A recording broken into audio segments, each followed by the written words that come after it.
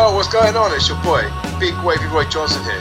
Hello everyone, this is the interview queen Alicia too. This is the infamous Cameron Solis. This is the professional Nathan Cruz. This is Benji. This is the Callahan Death Machine in the draw, and the face of Impact Wrestling, Sami Callihan. The one and only chocolate under Willie Mack. This is Shreddy Breck, aka Mr. Clangin' and Bangin'. And you're listening You are listening to Broken but Glorious. Broken but Glorious. Broke but glorious. Hey, yeah. Hello and welcome to Broken but Glorious. I'm Chris Lapp and I'm delighted to be joined on the line by Joe Rage. How you doing this evening, Joe? I'm all right, Chris. How are you? I'm very well, thank you. Yeah. Huge thanks for joining us this evening. It's great to be asked to be a part of these kind of things because I just love and talk about wrestling with somebody who actually wants to talk about wrestling. Yes. Through my time of being in wrestling, I always end up talking a lot of wrestling with people who really are kind of just entertaining my conversation, and I'm like kind of hijacking a lot of conversations and making it about wrestling just so I can talk about wrestling. Yeah. I find that I tend to talk to people who watched wrestling in the 90s or they watched World of Sports, and that's about as much wrestling knowledge they have. And so it's so much better now. I'd say skill-wise, it's become a lot better, but I'd say there's a lot to be desired about some of the stories that are coming out these days. Yeah. From a story point of view. But they only had massively. Especially in the WWE, they only had like 4 pay-per-views to work to, so the story you could remember the storylines a lot better, I think. Well, yeah, there's that, but like when you think about it, like we had, I think, 3 pay-per-views. We had Rebellion, Insurrection. Did we not have another one as well? We had a one-night stand. One night only. Yeah, maybe it was just something like that, but like, yeah. So like the pay-per-views did get out of control sometimes. Yeah. You've been binging any series you could recommend to the listeners? I kind of just click back and forth to like nearly everything, but like I must say, for me, I love looking at all the kind of backstage stuff, even if it is like completely phoned in and acted. Like I don't really care. Like even if like so like I watched Breaking Ground and I've watched it about 3 times, but like I just like to watch like the fly on the wall kind of stuff, even if even if all of Breaking Ground was completely made up and it's not even like that. I don't really care. Like it draws me in more than like SmackDown does or Raw, but I still like to watch those as well. Yeah, I don't think I've watched a full episode of Raw or SmackDown for 5 years at least. I watched the highlights. I watched the hour catch up on the weekend. I don't know if I can sit through a 3-hour Raw these days. I think I can sit there and watch it from start to finish, but I do have to allow that time. Like I have to make room for that time. I don't think I can do it. I wouldn't be able to do it live, like because you have to allow that much time, and I just don't think it's kind of possible these days. Like with a lot of like adults who have responsibilities and things like that. Like. Well, with NXT going up to 2 hours, then AEW is 2 hours as well, and I like NWA and I like MLW as well, so that's 6 hours. So if we've got to add another 5 hours on for Raw and SmackDown, when it's something that's like 2 hours or 1 hour or something, it's great because I can just like when it's 1 hour, I can just do it when I'm doing my cardio. Yes. And I can just watch it then, and like just sit on the cross trainer and just be watching it with my headphones in and stuff. But like when it's like 2 hours, 3 hours, and it's like all these different shows like you just listed, like I have to kind of like catch up. And by the time I'm caught up, it's the next week and it's all started again. Yeah, totally. So we went back and we started watching Raw from the beginning, and they're dead easy because they're only 45 minutes to watch. Is that all there were? Yeah. Jesus. So I think we're up to the doldrums now. We're into 95. I don't know. Like I think that in the pay-per-views, 95, 96, coming towards like I'd probably say 98 and 99. Like you got some pretty good pay-per-views there. You got some good material. and then once the 2000 hits, that's when everything starts to get really interesting. Mabel's just won King of the Ring, so we're in between King of the Ring and SummerSlam now, so it's a bit of it's built into Mabel versus Kevin Nash. Man, Mabel, Yeah. what a guy! So who was your favourite wrestler growing up? When I first watched wrestling, I was clicking between like different channels as a kid. Like we got Sky, the first version of Sky, and like I was just like in awe because in this like kid's room there was a small TV, as if there's a Skybox in here. Like I don't really fully understand why my parents let that happen, but they did. Yeah.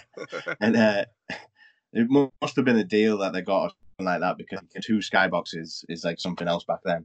So I'm flicking through and like most of the channels are just like snow. It's like there's nothing there. And then eventually get to like cartoons and I'm watching that.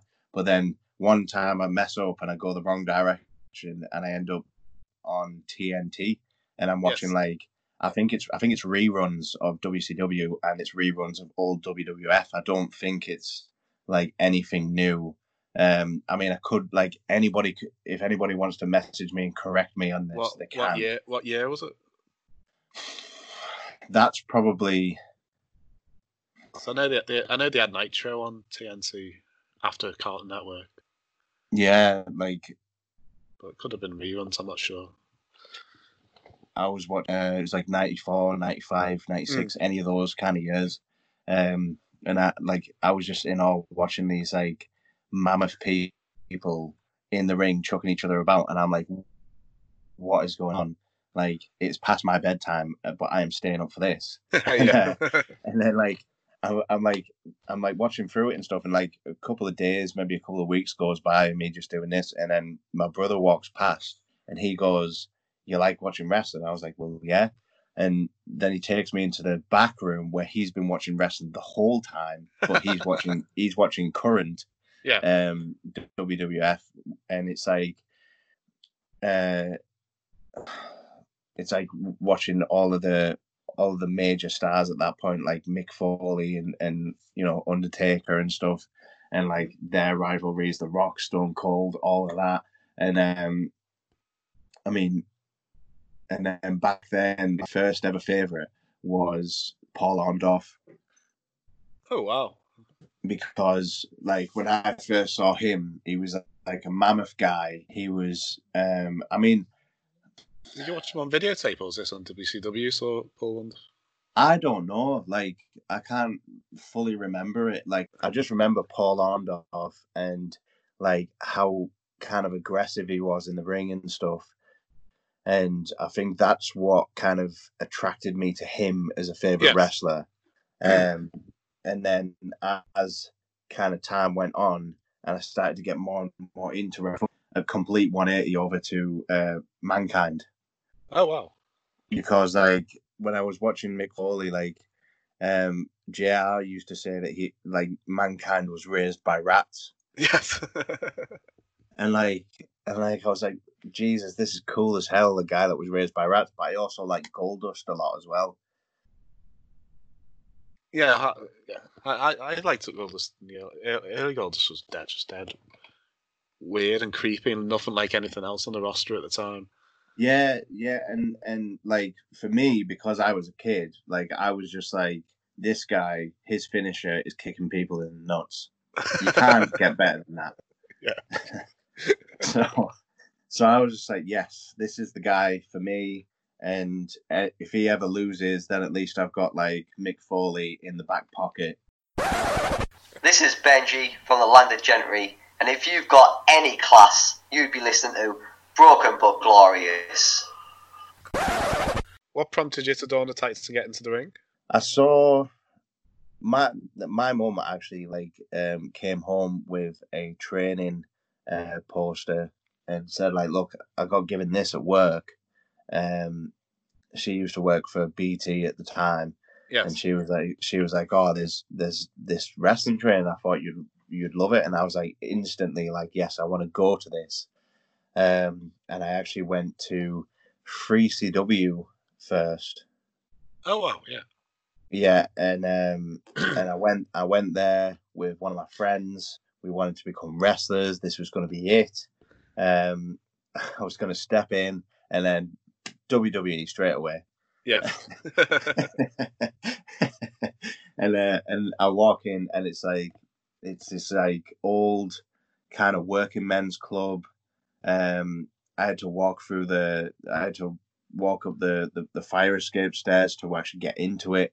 And I just remember like I remember training really hard and then being really bored because like I trained with the guys and that was amazing and everything, and then we had to step out and we had to watch these guys do this whole match and stuff, and I was like, as a young teenager as well, I was kind of like, I don't really want to just sit here and watch people do stuff. I want to do stuff myself. Yeah. Like I want to go and do tombstones and that, and tell people to suck it and then leave. So I was like, scrap that. That's not happening. So I went and I left, and I wanted to take up amateur wrestling, and then that's when I found out Britain has zero amateur wrestling anywhere. And then I did find one place, but it was like miles away, and I wouldn't have been able to get to it. Mm-hmm. And then I learned about Hammerlock, and then I learned about 1PW, and I was like, maybe about IPW. I always get mixed up which one I'm on about, but like I learned about these two companies, and I was like, oh well, these might be the ones for me. And then I was about to go, and then the next day I got given another poster by my mum, and it was a wrestling training poster. This one was a bit better of a wrestling poster, and I was like, all right, okay, I'll go over there and try that. And then that was with Chris in EPW, and he ended up bringing me into wrestling, and he ended up bringing me up in the mindset of wrestling and how to be. And what kind of really sold it for me and made me think, yes, I'm going to go through with this, was when I was at a show. I was I was at a show, and I saw some things that were just completely ludicrous. I saw a guy come in with like a big odd suit on and a fur coat. Wow. He had two people with him. Told the two people he was too warm. They took the coat off for him. This was all legit. Like, he was doing this backstage. He wasn't doing this in front of people. This wasn't his wrestling gimmick. All right. This was just who he was. And then he was like, "Oh, I'm too cold." They put the coat back on for him, and then he goes, "We're leaving," and then they all leave together. And it's like, this was the guy who was like halves in on the company, and I was like, that's a little bit weird. Like, I don't know if I want to be a part of something that's that ludicrous. Wrestlers, or was he just one of the promoters? He was one of the promoters / kind of a wrestler. Like, he got on the show because he owned the show. Okay. That sort of thing. And I was like, I don't know if I want to be a part of this sort of thing. And then I ended up going round in clothes over my wrestling clothes, and then watching through the glass window. And I was unbeknownst to me, I was stood right next to Frankie Stallone, and he was giving me he was giving me the what's, the where's, and the whys. Yeah. And I remember that at the time he was wrestling 19, 20 years. And if he was wrestling 20 years, I was 19. If he was wrestling 19 years, I was 18. Like, he was wrestling one more year than I've been alive. Wow. He's like phenomenal. Like, he doesn't understand how much he sparked into me by just doing that for me. Like, he didn't have to do that. He didn't have to like explain anything to me. So was this around 2008, 2009? Yeah, something like that.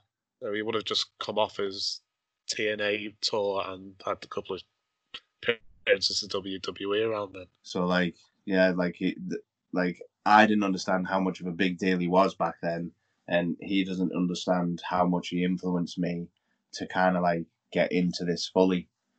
I later full circled it and met him again and told him about that, and then he apologized for getting me into wrestling. I met him backstage at the Just Wrestling event early this year. He's a really nice guy. He was in a 6-man tag with the Dogs of War again. That's what he was against. It was a really fun match. That was the place in Liverpool in front of about 15 fans, and he still busted his arse and put out a great match. He always does. He always busts his ass every time and gives it like, if he's not giving like 80%, he's giving 100. Do you know what I mean? Mm. So when you started training, was it like Paul Orndorff you wanted to like mould your style around, or did you want to go more the wackier side of the Goldust? Or? I think at that time I started to get into the likes of Triple H and Jericho and stuff, and I wanted to be the bigger guy because I got into this at like 11 stone, couldn't get off 11 stone, and like once I started gaining some weight and stuff, I was thinking like, well, you know, maybe at some point I can mold this into something and, you know, actually become like legit. Yes. But like, I think my first style that I ever kind of copied was Booker T. All right. Okay. Like he was like massive to me, because like just the way he was massively like over the top, and he was electric, and like you could see that like everything he did with like passion. Yeah, definitely. And I think that's something that I really admired about him. And then just the way, like, I think for me going into it, because I had like such a long kickboxing background, it kind of was like a good kind of step over. It wasn't too far different to what I'd already done. Yes. Okay. Like the different kicks that Booker T does and stuff, like wasn't really that much of a difference to the kicks I'd normally done. Some of them are actual legit kicks, so you know it was all right for me. And but I think when I moved on after that and I started to get bigger, I kind of lost sight of that a little bit, because I got too fixated on the idea of being a bigger person and being like, you know, something that's like really huge. Is that bigger personality or bigger body shape? No, like bigger body shape. Like yeah, I kind of got too fixated on it, and I think it's an easily thing done inside of wrestling, because what I never realized was that like there are so many people like myself who are like self-conscious about their bodies and self-conscious about how they feel about themselves, that like, you know, they end up adopting styles to kind of like help that, or you know, kind of cover it as well. Like, you know, people, there's a lot of people who are big that wrestle small, because like they don't think they're big enough to be doing big guy moves, and like it's just like, I don't know, it's one of them things. It's weird to find out how many self-conscious people that there are inside of wrestling, and I think it's something that needs to be kind of highlighted and helped, especially from the trainers, because the trainers really are the ones that are going to be molding the minds of future wrestlers every decade from now till, you know, whenever wrestling ever shuts its doors. So did you have an idea of a character when you started, or did the Joe Rage like evolve over the years? When I first kind of started doing it and everything, like I didn't really have an idea of a character, because back then like characters were more seen like gimmicks, and everybody got into the habit of being themselves, because what happens is that like Chinese whispers comes from the tryouts that happen, And if the Chinese whisper is that WWE isn't looking for characters, they're looking for people to just be themselves, then everybody then starts to just be themselves. Well, that's kind of the problem with WWE in like 07 to 09. Everybody was like Joe Bloggs in black shorts. That's exactly it. They wanted, because they were trying to make wrestling into a reality TV show, which they've kind of succeeded at in a way. And when they were trying to do that, they missed out on so many really good characters that have just like stayed out on the indies and not really gone anywhere because they knew they were onto a good thing with this character, but WWE never saw it and they had nowhere else to go. No, definitely. Yeah, like it's weird how if you actually look at the indies objectively, like from a security camera, you could see like the amount of people that are like kind of bitter, disappointed, or really excited, and like that split between everybody ends up forming into cliques. Yeah. Like the bitter people are usually sat with each other. Well, in some locker rooms, not all locker rooms. I'm not gonna sort of like trash the whole indie scene because like that's not fair. But like I think that to some degree there are cliques of people where they just kind of stay bitter together. And there's people where they're like, they try and pick each other up because they're taught from a different school, and it's really apparent as to where you're taught as to what your mentality is in wrestling. Yeah, I understand that. So I've been through some wrestlers who they were taught to be really loyal to one school, but then I've been taught to other wrestlers who were encouraged to go around the country and go to different schools and pick bits up from everybody. So it's I kind of see it as this, is that if you're a teacher and your goal is to make somebody into a WWE superstar, you have to let them go everywhere. Yes, definitely. You have to, because if you want that person to be able to say one day that I was taught here first, then you have to know your limitations as a trainer, and you have to be able to say, look, I can't do anything more for you. I think you should go here because you'd really suit that. And that kind of encouragement should be more, should be created more inside of the British kind of schools, because like we as British people don't really talk feelings, and we don't really talk mentality, and we don't really we're very introverted people, and because of that, that's the reason why we have so many people with like mental health issues that like aren't being attended to and stuff like that. But then like there are absolutely amazing trainers that are doing that and that are pushing their people to go elsewhere. Like Rampage pushes you to go other places. Hayden Dutch in Fight Factory, he pushes people to kind of go other places as well and branch out. I think Stu Allen, he does as well. These are just the ones that I've like came across in my time. Fight Factory Pro in Ireland, they push people to learn from other places. In fact, they, from what I've seen, they push other people to learn in other places and bring that back to the school. That makes sense. Because they, it's how you can learn even better. I think Johnny Moss does the same as well. Like it's the way forward. You can't just learn in one place, because if you learn in one place, you're only going to get that good. And you're only going to learn that one style, which may not be may not be what's fashionable in different parts of the country. So if you go around the country and learn different styles, then you can at least adapt to what.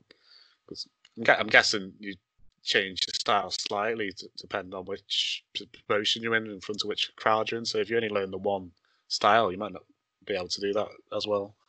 you have to be able to give people different flavors of ice cream. You have to, because not everybody's going to want the same flavor every single time. Yeah, like, you know, they might want you vanilla, but you need to be able to give them a scoop of strawberry as well and a scoop of chocolate. So then there you go, you've got like a Neapolitan that you can actually show off in front of people, and they weren't expecting it. Yeah, 'cause I'm guessing you wrestle completely different on an EPW show to that you wrestle on a North shows, which you wrestle on a main event show. Well, exactly, yeah. Like you wrestle differently on a main event to you would, you know, any other place on the card. You wrestle differently I wrestle differently for North when I wrestled for them, but like I also wrestled differently for Chris at EPW when I wrestled for him. It's the same. It might be the same base, but it's not the same layer. So how was the British scene? So you started in like 2008. How's it changed? Because it kind of got a boom between like 13 to 14, 15. So how's it changed since you started? No one liked wrestling when I started. No. Not even me. But no, like no one did. No one liked wrestling. Like we had crowds of like 12, 30, 20, 10 all the time. It would be good if we found a 50. Do you know what I mean? Like it's drastically different, completely, and the call is different as well, and the standard is different, because when I started wrestling, I could do Booker T's stuff, and you know it would get me over, and it would get me some kind of recognition, but it would be a recognition of a small group of people. I was happy with that.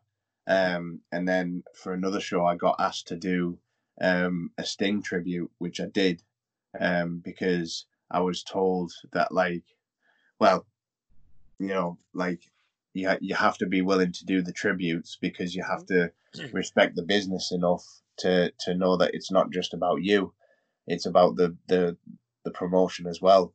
And I was thinking, like, well, if it draws more people, then fair enough, I'll do it. Like, because it's about being loyal to everybody, not just, you know, to the one person yourself. You have to be willing to compromise some of your own ideals to be able to put forward something that might actually entertain more people in a vaster area. So when you said you did a tribute to Sting, did you have the face paint and the? Yeah.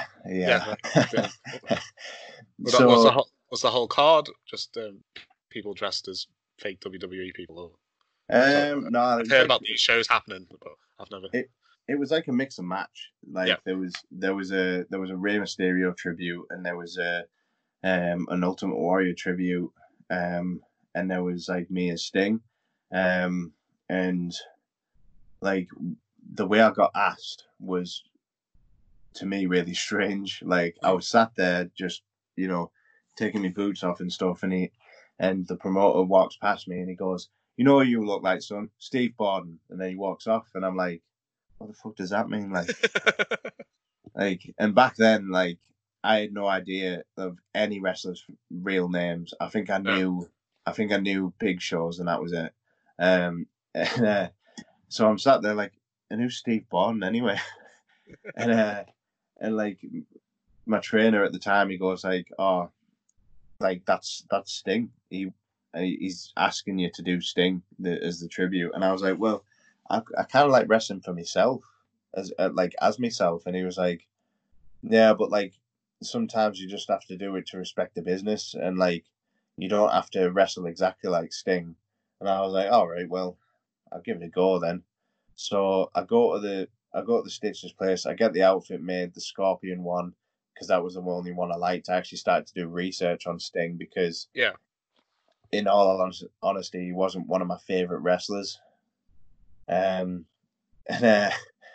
like it was only because of doing his face paint that I grew to hate Sting. Because I'm doing his face paint and I keep getting the top of it wrong. You know, the spider face paint that he has. Yeah. So I'm doing like the spider and I'm like doing the top bit, I'm getting really frustrated because I have to keep wiping this makeup, this face paint off, and then putting it back on, which means having to do the base layer again. Because I got really into doing the face paint. Like the amount of research I did, I don't think I've ever researched anything more. No. I imported the face paint at the time from France. Now you can get it in the UK, but at the time you could only get it from there. And so I'm doing this face paint. I keep getting it wrong, and then I realised the reason why. Steve Bond's forehead is massive. I'm doing his face paint, and I'm like, it's because your forehead's massive, you bastard. Like, the amount of canvas he has on his forehead, I'm like, well, because you've got a 6 head, like, what am I going to do here? So then I end up making the legs like a lot shorter and then at a different angle so it still makes sense. Mm-hmm. And I end up pulling it off anyway. And like it's really weird to have people come over to you thinking that you actually legit are somebody else. Yeah, wow. Like, and it's not like I'm trying to like toot my own horn or anything like that. It's literally just, it was weird for me for people to be going like, "You all right, Steve Borden, you all right?" And I'm like, well, why are you saying, like, even if I am Steve Borden, why are you saying my name? Yeah. But in any case, wouldn't you have been like late teens, early 20s? Yeah. And Steve Borden would have been in his 40s. Yes. Yeah, that's another thing that threw me off as well, because it was like, well, I know I look a little bit older for my age than I actually am, but like, come on. Come on. Like, Sting was wrestling in a t-shirt on TNA in like 2009, 10. He has that out of shape. So it's like... Yeah. Like, he did get proper out of shape at one point. I noticed that. Like, I think there was one time where I did Sting and a fan ended up having a conversation with me while I was signing the poster, and they ended up telling me like that they knew Sting must have had to have been somewhere else. And I was like, what do you mean? It's like, well, because like for you to go from where you were in like some year, probably like 2006, and then to go to where you are now, I knew they must have replaced you. And I was like, you think there's 2 Stings? There is not 2 Stings. It was just like, I don't know, it was a bizarre experience sometimes. Like, other times it was like, I got to wrestle in front of 1,800 people, and when they all kind of like cheered for me coming out, it was a bittersweet moment, because I was really happy about it, because it was like, whoa, I've never seen this many people go crazy before. And it was also a bit like, but they're not going crazy for me, they're going crazy for Sting. It's not my cheer. Do you know what I mean? Like regardless of like whatever good show I've put on as Sting, or whatever, you know, good attire I you know, made up that night, it doesn't really matter, because it's all for him. It's not really for me. So like, I ended up in a kind of ceremonial way, like burning the old Sting attire, and then like just carrying on as myself, because like I just couldn't do it anymore, because it was like, it's really weird. And then what if he hears that I'm just like doing this? Yeah. Like, am I essentially taking money from him? Like, which at the time, I don't think any late teens, early 20s would have really cared about something like that. But I don't know, I just couldn't really do it anymore. No. The worst one I saw was there's a guy in All-Star Wrestling called the Yes Man. And he came out to Flight of the Valkyries. He did the yes. He had the big beard. He wrestled exactly like Daniel Bryan. Our Joel, 10 at the time, convinced he just met Daniel Bryan. Got a photo with him and everything. Nice. Like, see, stuff like that is quite good. Like, if a kid goes home happy that they've just met like Daniel Bryan, even if they didn't, it's kind of good. Like, it is kind of lying to them, but at the same time, it's like, well, did he go home happy or did he go home sad? Like, well, if he's Oh, going home happy, that's I didn't tell him for about 2 years. yeah. Like, It wasn't until he looked through the photos again and goes, "That's not Daniel Bryan." I don't think there's need to tell them really, is there? It's just like it's one of them things, isn't it? Like it's a good moment for him to look back on and think, yeah, I met him.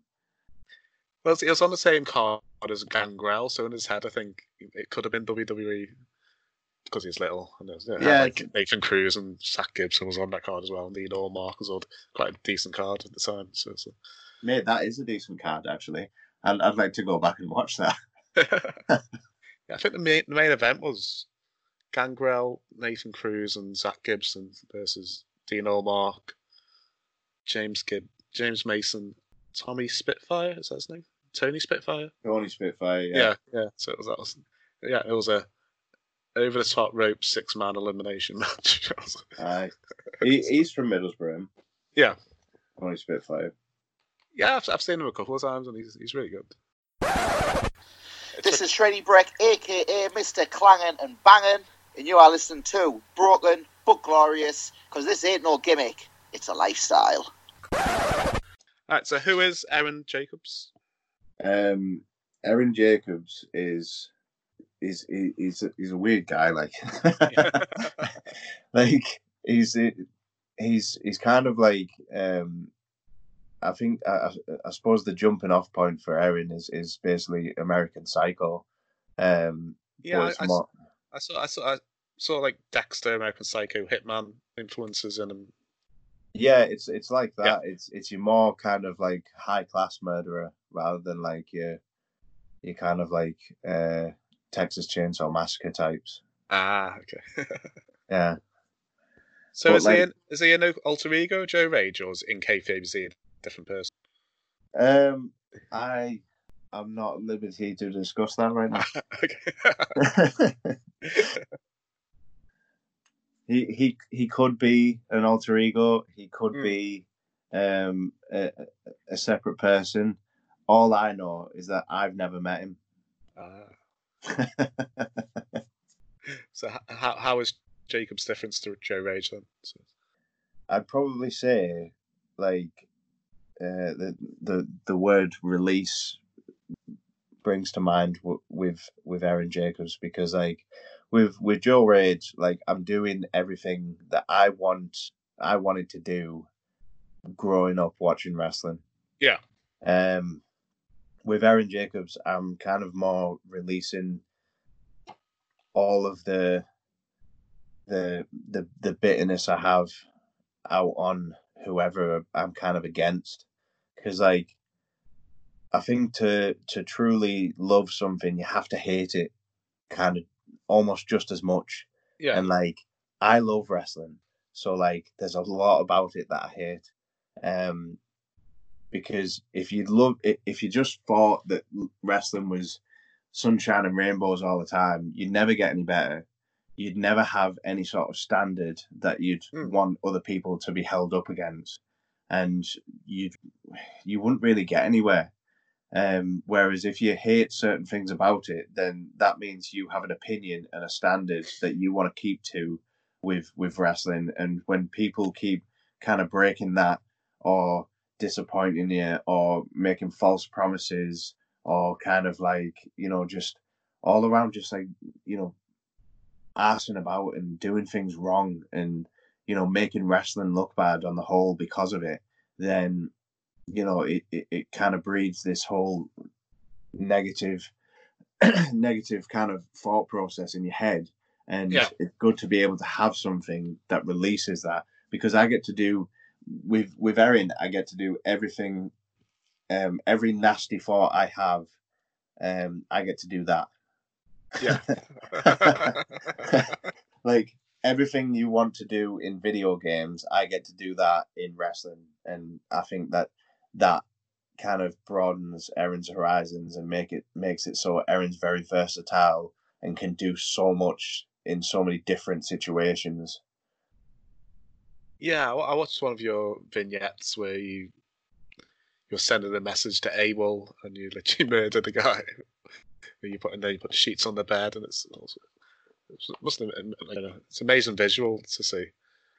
Yeah, it's because it's one of them things. Like I started to think, well, I'm not going to be the same Aaron in every company that I go to. No. I wouldn't be able to. Like it would start to get stale, and I wouldn't enjoy it. And I'd have these.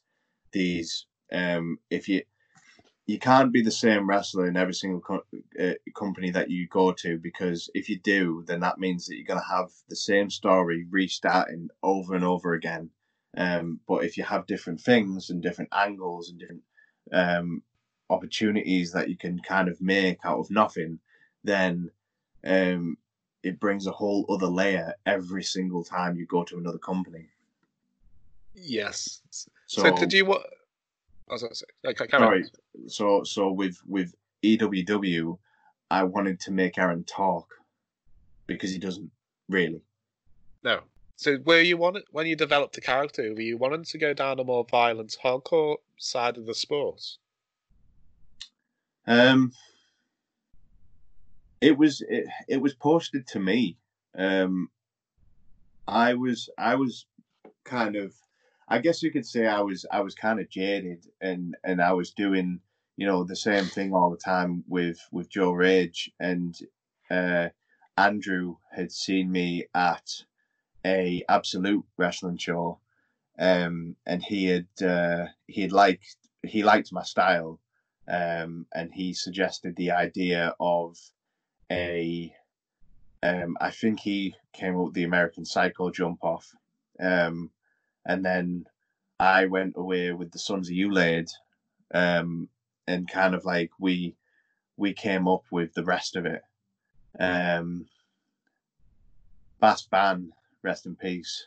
He actually came up with the name Aaron Jacobs. Yeah. He came up with that, and he also said, like, I think that you should kind of talk this way, because you don't want to talk the same way that you do when you Joe Rage, because it's going to make you like kind of like shift personality wise. And I was like, all right, okay. So we did the first video, which is the one I did for North, where I'm putting the tie on and everything and shining the shoes. Did that, and I think we did each individual shot. I think we did it in like 1 or 2 takes each, because it was easy to just get into that mode, because I never really realized that like I could be a guy who actually has range as a character worker.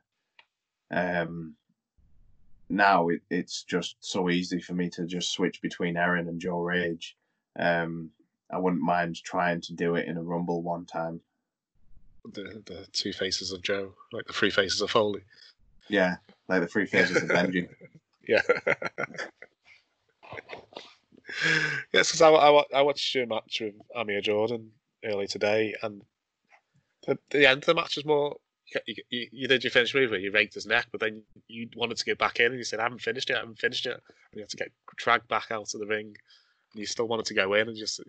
I don't know you actually said I want to kill him, but that was the implication that you hadn't broke his neck.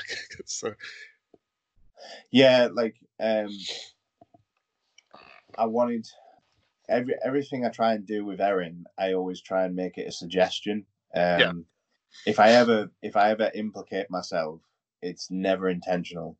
It's just because I'm probably just not that good of like staying in character. But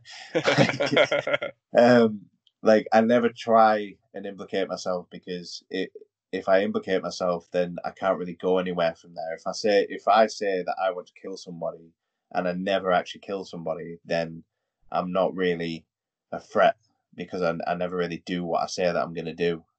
I don't think you actually said I'm going to kill. I think you're just saying I haven't finished with him. And then you literally have to get dragged away with like 4 or 5 guys. Yeah, that was that was something that I kind of said last minute to Bowers. So like credit to him for kind of allowing it to happen. I said like I think it would be really good if you were able to kind of stop me and like, we have like some security guys take me away. Would that be at all possible? And straight away he was like, yeah, we can do that. And then it did, and it made like a really impressive visual, I thought. Yeah, and whatever happened to Amir Jones' mate, Shabazz? That was another last minute thing. Like, I had ended up saying to Amir, I think it was really close to us going out. I ended up saying to him, like, do you have anybody that like is supposed to be here that isn't? And he said, like, oh yeah, I have a mate called Shabazz. I was like, right, okay. I want to make Erin like a bit of like a stalkery thing, and I think it's a good way for me to get on top of you is that if I say, where's Shabazz? And then you could be freaked out that I said that, then I'll do the throat thrust and then go into, the finish from there. That was the kind of idea behind that, because I do like to, like, even if Erin was to become like, a fan favorite for whatever the reason, I would still always want to make him as weird as possible. Yes, definitely.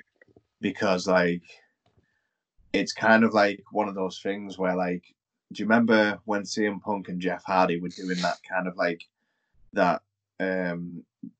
They were doing that like feud between themselves, where like, in all accounts, CM Punk was the stand-up guy, and Jeff Hardy was the it's like straight edge versus the drugs.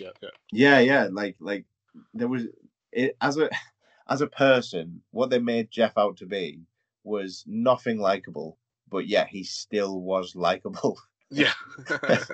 Like, if you met like that version of Jeff Hardy out on the street, you'd kind of avoid him. You wouldn't like go, yeah, go on, mate. Yeah, you're doing class. Yeah. Like, and then with CM Punk, like, again, if you saw him out on the street, you would like him as a person, but because it's wrestling, like, they just went completely the opposite way around. And I think there's something really good in that, like, you can make such a weird character seem like the best thing since sliced bread. Yeah, 'cause I hate it when they turn somebody's face and then they suddenly change character. So it makes no sense. Like they've done Rhea Ripley, she's badass, and now she's smiley, and you're like, well, can't you just be a badass that we cheer? Well, exactly, yeah, and I think that like that needs to be held upon massively. Like you need to hold on to those things, because those are the little nuances that you look back on and go, that was really hilarious. Why did anybody like me? Well, like Stone Cold back in the day, he barely changed character between heel and face. He'll just either beating up good guys or bad guys. But yeah, Stone Cold. And when I was being booked as a heel as Joe Rage sometimes, and I was being taught by Bram, he always would say that to me. He's like, well, you just, like, I was like, do I need to like change my moveset or anything like that? And he was like, no, just be Joe Rage, but just be insulting to people, because like you're still the same guy. You don't need to change anything about you. You just do it, but now you're a heel. Yeah. My favorite people I've interviewed are heels. They tend to be like office workers who deal with the public. So they have to be dead nice all week on the phone, so the weekend, so they can be arseholes to people. They absolutely love it. Yeah, exactly. Yeah, that's it. But like, I've got to say, if I had to pick, I'd be a face. Yeah. I find it harder to get people to hate me. It's kind of the opposite of what I've heard. Yeah, like I just find it hard to get people like to hate me and stuff like that, because like I don't know like like Benji. I think Benji, like he used to say it to me as well. Is that like it's proper easy for you to be a face? And I was like, well, it's not really. Like I still work. And he was like, no, you still work, but like it's just easier for you to be a face than it is for me to be a face. Because he quite enjoy like the landed gentry and stuff like that. Yeah. Were you tag team champions recently with him? Yeah, we were tag champions. as the brothers rage finally, because like we like growing up like wrestling, like we always wanted to be like a brothers tag team for ages, and we never got the chance, and then we finally got the chance with a company, and like it ended like for us in our perspective of time, like it ended sooner than it started.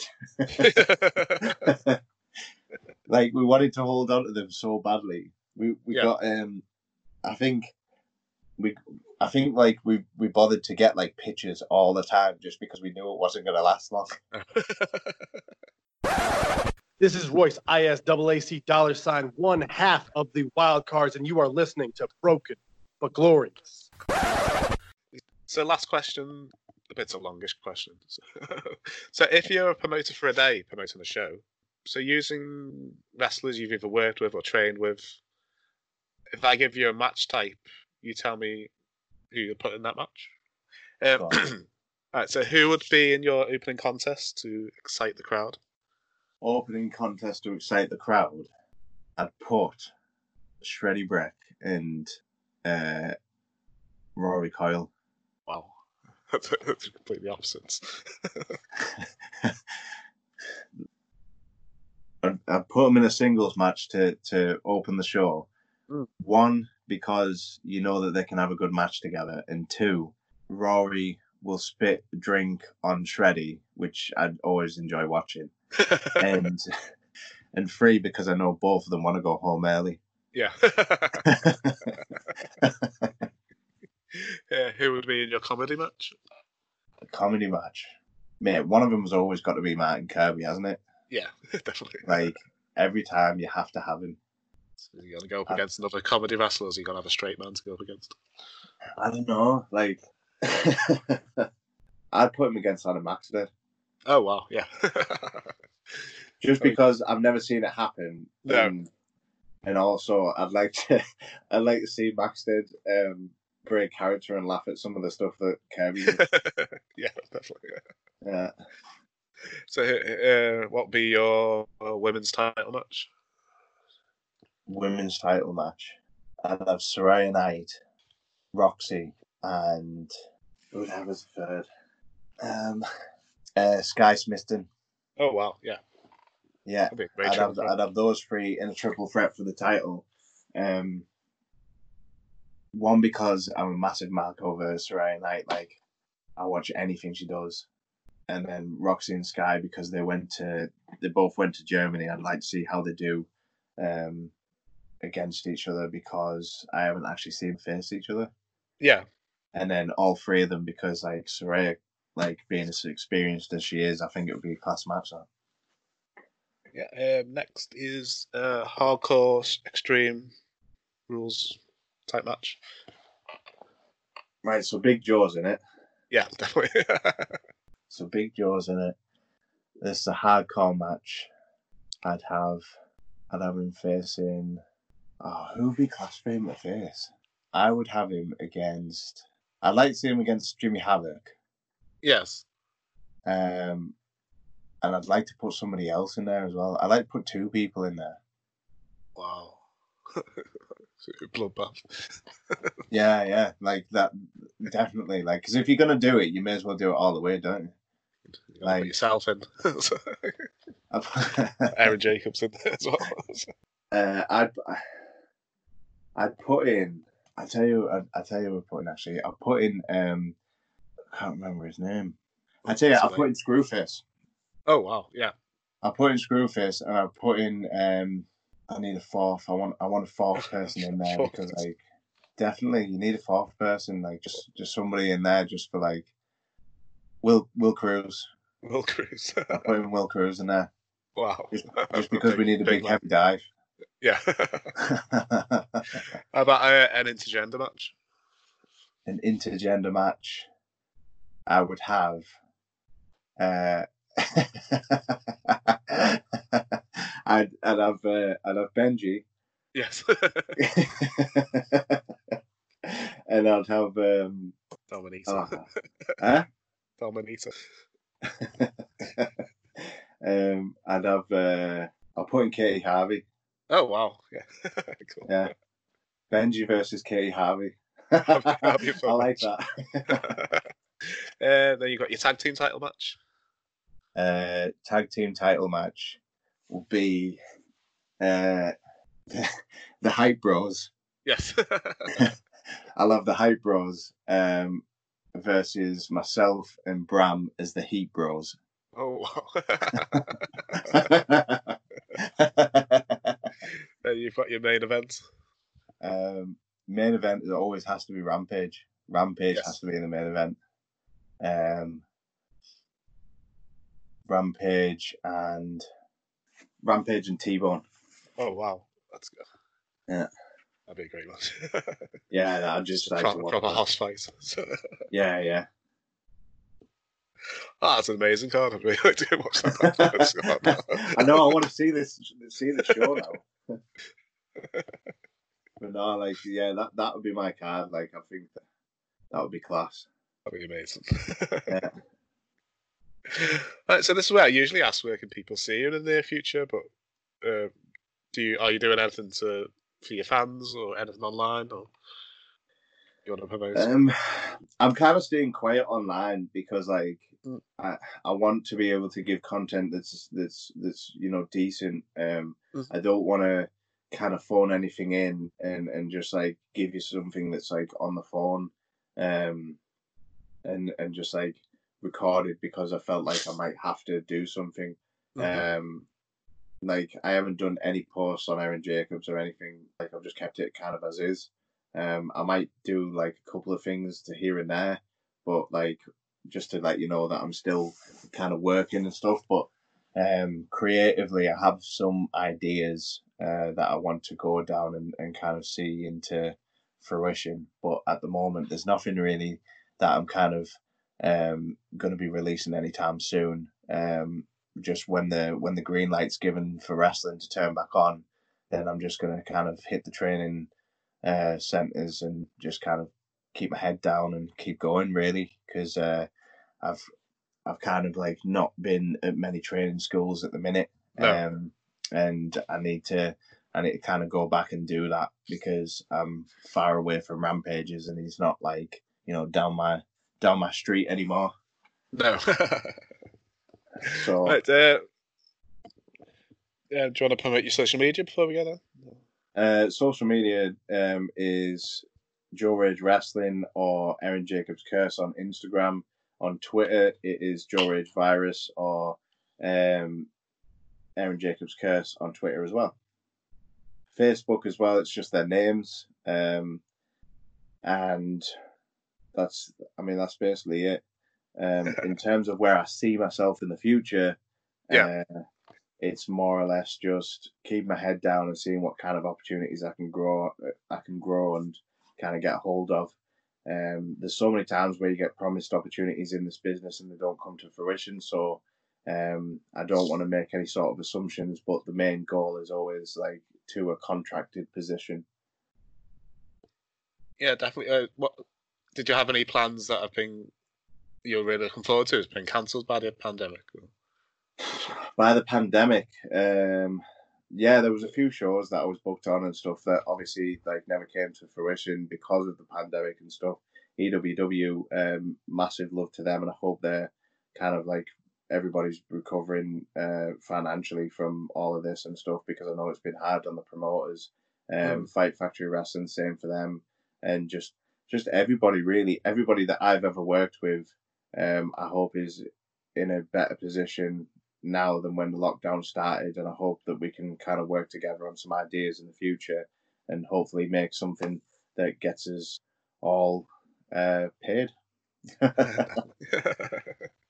But yeah, like it's more about just like looking to the near future rather than the far future, because the far future is always going to be the same for me, what I want out of wrestling, but the near future kind of changes from day to day. Yeah, my 4-year-old's missing Wrestle Island so much that he's created all his favourite wrestlers on one of the WWE games and just does his own matches.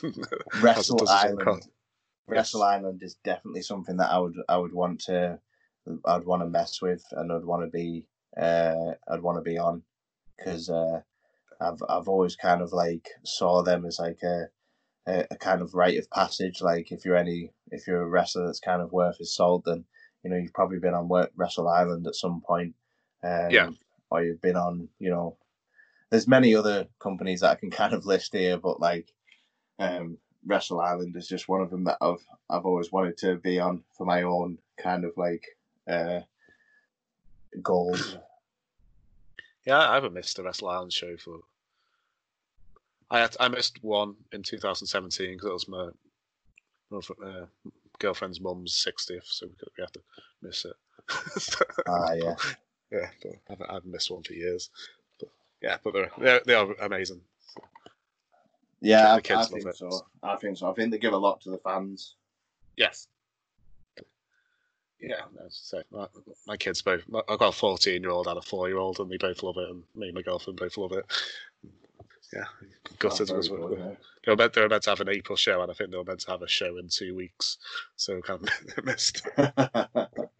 Oh damn it! Like, well, that's the other thing as well. Like all these postponed shows and stuff like that. They at least, most of them are probably going to come back okay. I hope anyway. It's just going to take a lot, I think, for fans to trust each other to go to a show. Yeah. Yeah, but I guess it's been a kind of blessing in disguise from you've been able to rest your body and get all them niggling injuries out the way, and maybe work on things that haven't been things are going well, and think about what hasn't done well from a character perspective, which you can do little tweaks when you come back. And that's entirely it. That's massively on the point. Is that like I've been kind of thinking about things where like they haven't worked, and things where I was kind of pushing something that really didn't really need pushing, and relationships that I probably soured by being too eager, and then also at the same time like working on little, like as you say, niggling injuries and stuff like that. I've been working a lot on recovery, for my shoulder and for my knee, but they're both absolutely fine now, so I'm just eager to get back to work. Yeah, so I spoke to, I'm not going to give them names, but yeah, so one of the hips was buggered, and he reckons it's 3 months off wrestling's done it a world good, and one is his knees were gone, but he was contemplating having to change his moveset because he does lots of back breakers, but just having these 3 months off just feels a lot better now. So yeah, they kind of go away. At first, if you're used to doing wrestling quite often, when you first take time off, you actually feel worse in your back. Yeah, which sounds really strange, but like it's gonna be interesting. The first match is back, I think. Yeah. Like they say, if you don't give an artist paints for ages, the first thing he comes back to is probably going to be a work of art. So hopefully, you've all got these brilliant things in your head that you've wanted to do for months. So you'd probably be really creative your first couple of matches back. It probably will be. It's definitely going to be impressive seeing what happens to wrestling when it first gets its first shows. Yeah, definitely. Well, I think I've kept you long enough today. It's no worries. Like I can sit here all night and talk about wrestling. I don't mind. But yeah, I've really enjoyed speaking today. I'd love to have you on again in the future. That would be great. Anytime you want me on, mate, just give me a message. Oh, amazing.